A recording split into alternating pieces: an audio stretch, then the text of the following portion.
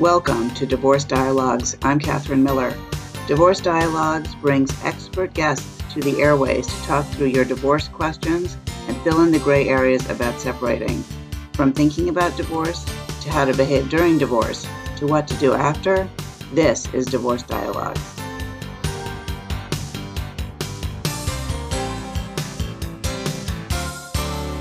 Welcome to Dialogue on Divorce. I'm Catherine Miller. I'm the founder of the Miller Law Group and director at the Center for Understanding in Conflict, and I am on a mission to change how people divorce and help them divorce with dignity. And my guests today are certainly experts, I think, in that regard. And they are Michael Schieser and Neelama Ayers. They're the founders of the Inner Journey Institute, and they've been leading transformational workshops across the U.S. and Canada since 1999. They're the authors of Divorce with Love, a co-written memoir about their own divorce, and the book is designed to help others navigate through divorce with as much integrity and healing as possible. Welcome, Michael and Neelama. Thank you, Catherine. Thank you to be on your program. We're so happy to be here. And, maybe, Neelama, you could give us a summary tell us a little bit about your story, because it's pretty unique, and I think it will be really enlightening for our listeners. Sure. Well, we were married and 2 years later had a special needs son. And another 2 years later, separated and eventually divorced.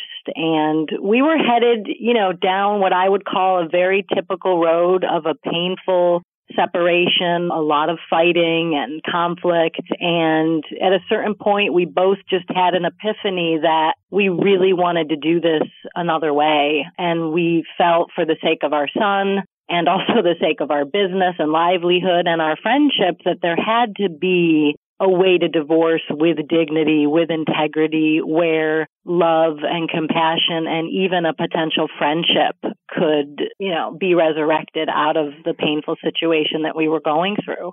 So we set about to do the difficult sort of inner work and healing, each of us separately and at some points together, to sort of mend our own pain and wounding that had occurred within the marriage and in the divorce process. And quite a few years later, really emerged as great friends.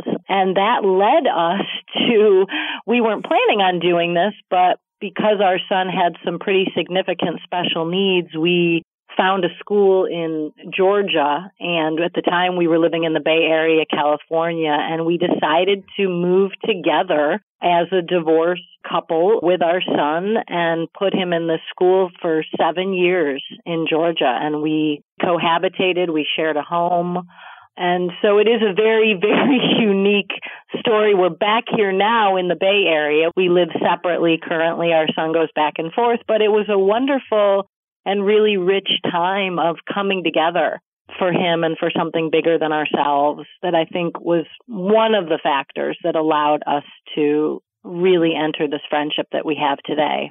So are you saying, Neelama, that you think that the fact that you really had to unite together in order to support your son was really helpful in helping you sort of focus on what was most important to both of you? I think that was one factor. I think the other big factor is our line of work.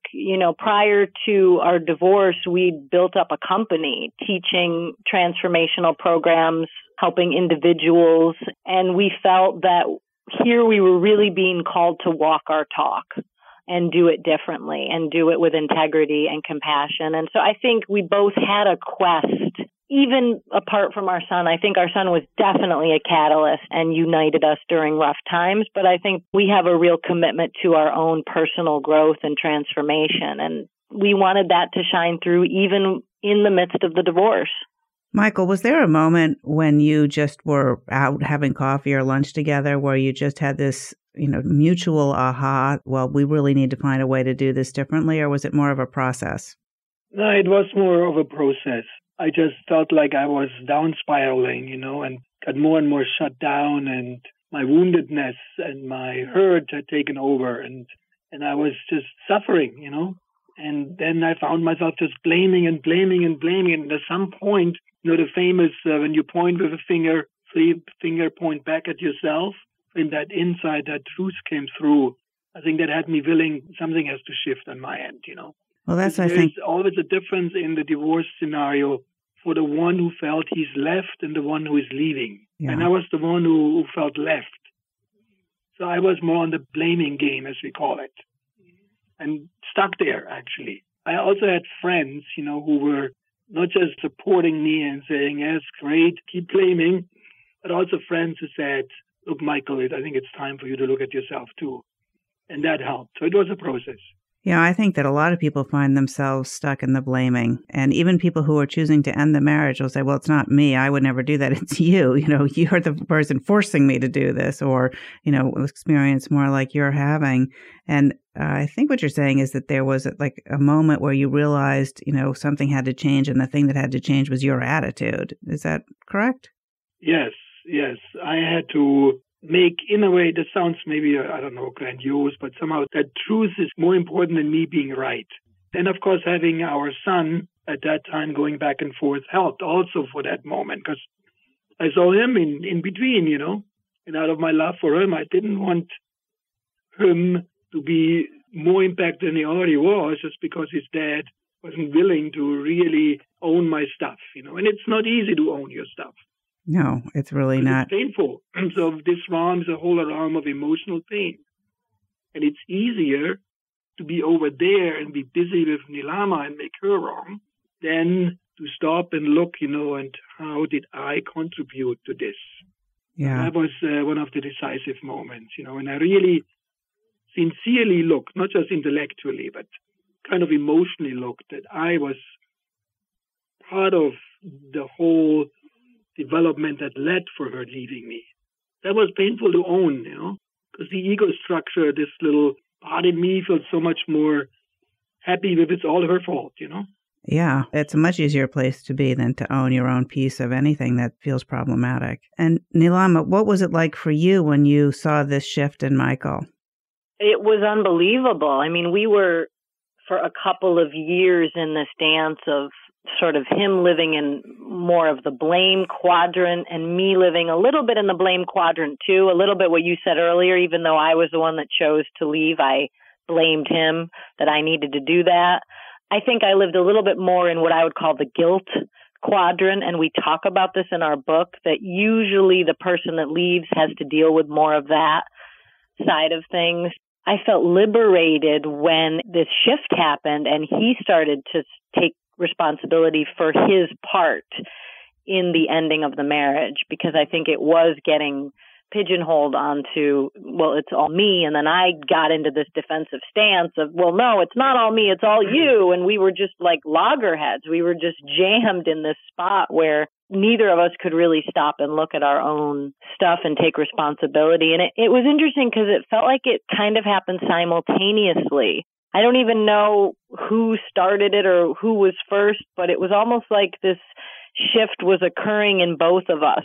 I think my guilt prevented me for so many months to take responsibility for my part in the breakdown of the marriage and the mistakes I made. I felt so guilty about leaving. I felt so guilty about how was this going to impact our son, that the discomfort of that prevented me from really taking ownership. It was much easier for a while to live in Michael's the enemy and kind of make him the bad guy in my mind so I could feel okay about leaving because at some level I didn't.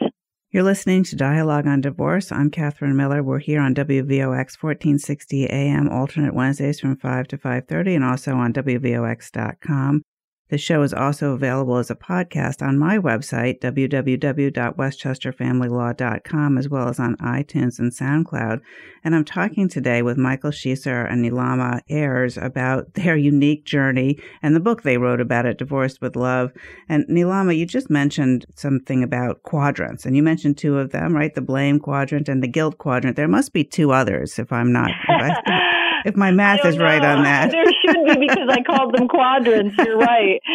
I would really actually probably switch out that word and call them more poles. Yeah. I think they're a polarity. And I think we were in this dance of Michael a little bit more on the blame side and me a little bit more on the guilt side.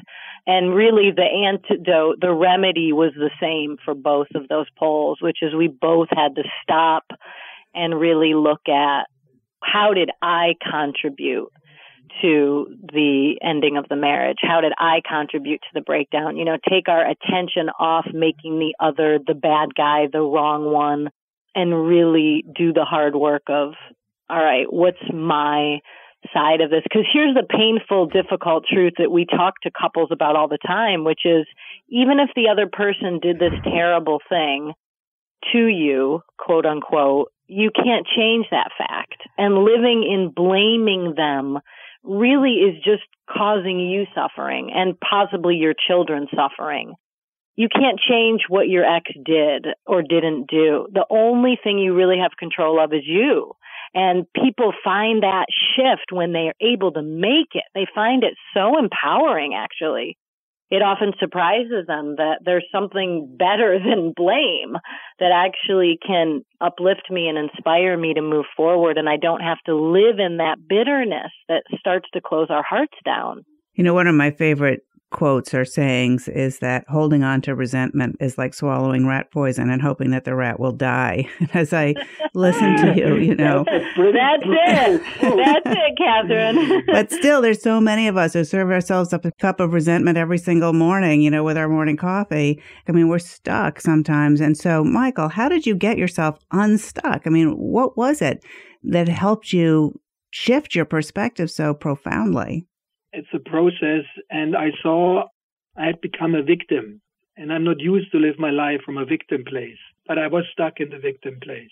Yeah, and you took the steps. And that awareness came, oh my God, from this place I have no choice. I'm just totally at effect. But I think one of the important part to understand is it's this sense of being at effect that is so painful and that causes the blaming. Because when I blame, I don't feel like I'm at effect. It gives me some sense, of strength or so, false sense of strength. And to really get, okay, we use this metaphor in our work with people in relationships in general. A relationship is like a tennis court. And when I blamed, I was climbing over the net. And I was busy over there. For a relationship to come into more of a balance again, I had to climb back on my side of the net. And here, look at my side. Here is where choice resides. And I look at my stuff. I think it's natural that you climb over the net. Can't be avoided. It's a phase. Then coming back home and owning my side first. And then there's another step we can talk in a moment. I was just going to say, I think it's important to underline that it is natural, especially if you are the one that was left. I think it's natural to go through a phase of anger, bitterness, and resentment. So we're not saying, oh my God, don't ever feel any of those feelings. We certainly felt our share of those. I think what happened for us was realizing if we stay any longer in this, it's poisoning our own life. It's poisoning our own heart. It's going to impact our ability to find love again with somebody else. And that, I can say for me, was the thing that, oh my God, just recognizing sort of what you said, Catherine, I'm drinking this poison every morning. I'm the one suffering the most from this. Yeah. Was the catalyst that finally said, I want to drink something else in the morning. I'll bet that writing the book was somewhat healing together. Is that true? Absolutely. Absolutely. I think sometimes the book was a whole other level of the healing. I mean, we'd already come through a large part of what we shared with you, and we were good friends at the time. We were living in Georgia when we wrote the book. But the biggest thing that happened in writing the book, and you'll see it when you read it, every chapter is divided into sort of my side of what happened and Michael's. We didn't read each other's part of the chapter until the book was done. So we went through the entire story without really knowing what the other person was writing. We had some parameters around time periods, but when we did the reread and we read through it all, we recognized that the same situation, the same event, we experienced them totally differently. And it was another level of healing because initially when we read through it, we started getting in arguments again. Well, it didn't happen that way. No, it wasn't like that. It wasn't like that. You said this. No, you said that. And it was like a whole other wave of resentment came back again. And what we came to realize, and we wrote this in the foreword of the book, we left the discrepancies in there because the healing that happened was recognizing, it doesn't actually matter The fact, what matters is, wow, you experienced it that way, and I experienced it this way. And if we can have compassion for the way each of us experienced things, that took the healing to a whole other level. I really love that because, oftentimes I do a lot of mediation in my office and people come in and they will have just such a different story. I mean, one person will say, the couch at home is red. The other one will say, oh, you're crazy. It's blue. I mean, literally at that level. Exactly. Right. Exactly. And then they'll both try to convince me how right they are. And one of the things that I, always say is it really doesn't matter how the universe sees it. What really matters is that you see it as blue and you see it as red. And Right. we have to sort of find a way through this that accommodates blue and red. Right. And neuroscience actually is confirming that we experience reality totally subjective. They found out in their research all that we remember is never objective. Yeah. That kind of helped us to own our differences. I mean, because actually the other person's reality is in some way a part of your own reality if you'd have to deal with that other person. And you're never going to convince them, argue with them and just say, no, you're wrong, you're wrong, you're wrong. Oh, you're right, I'm wrong. Like, that's not part of the human condition. Right. That is the bulk of actually what we do in our work with people is just that, to help them recognize that even though this person sees the couch as blue and you don't, you see it as red.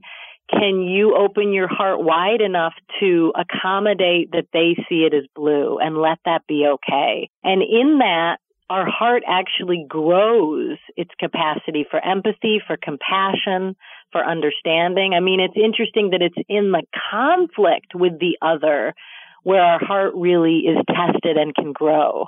That's a really, I think, interesting perspective.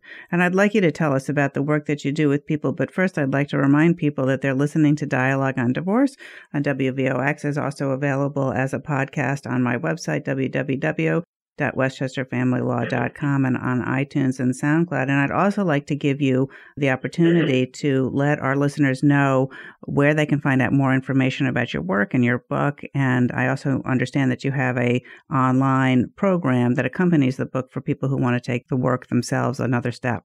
We do, Catherine. So everything is available on our website, which is www.innerjourneyinstitute.com. You'll see a page there for the book. You'll see pages of the different programs we offer, and you'll see a page for what's called the Healing Heart Protocol.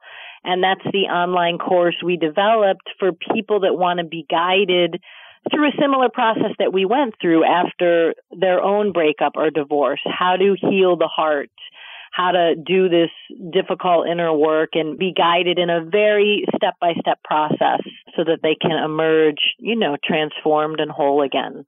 And do you do personal work with people? We also do personal work. We do personal coaching on the phone, on Skype. People come here and do personal intensives with one of us or both of us. And then we do teach workshops and seminars across the U.S. and Canada. Can you summarize for us a little bit about what your process is like for people? Because I can imagine them thinking, wow, that sounds fantastic, but I could never do that. These people must be just, yogis or somehow, extraordinary human beings. And you must work with, just regular, ordinary people, even though all of us, of course, are extraordinary in our own way.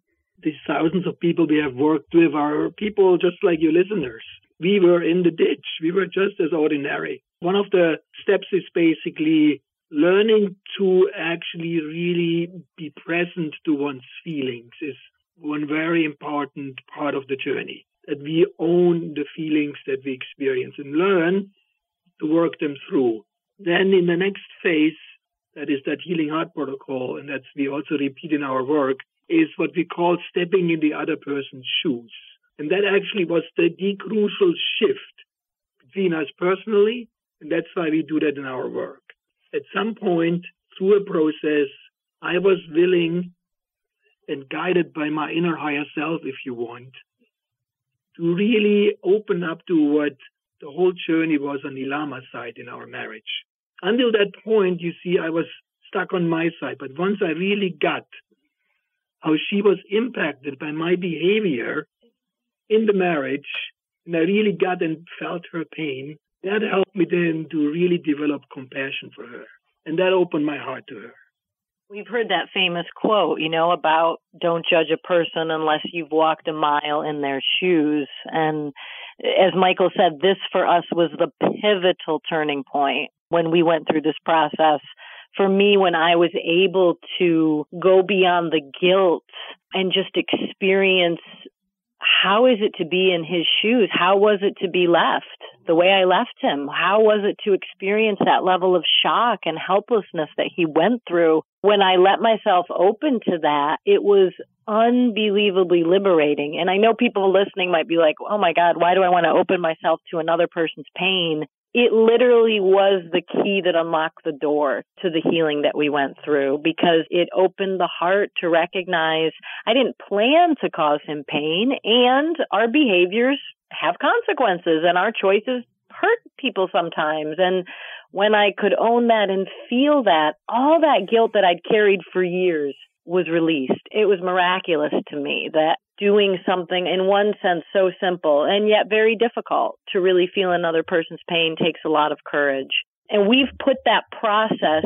into all the work we do, by the way, not just divorce. I mean, we've got people who are struggling in their relationship with family members, in their relationship with their parents, in their relationship with children, with colleagues at work, with bosses. So we do this. This has become our signature process where we guide people into how is it to experience another human being? What does that really mean? And how do you do that? Nilama, it sounds a little counterintuitive that when you opened your heart and you really allowed yourself to understand the pain that Michael was feeling as a result of your deciding to end the marriage, that alleviated your guilt. I mean, in some ways, it sounds like you would feel more guilty.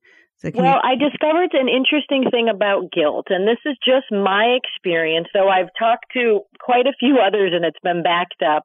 Guilt has a funny way of creating a barrier of protection for us. And I'll just explain to you what I mean by that.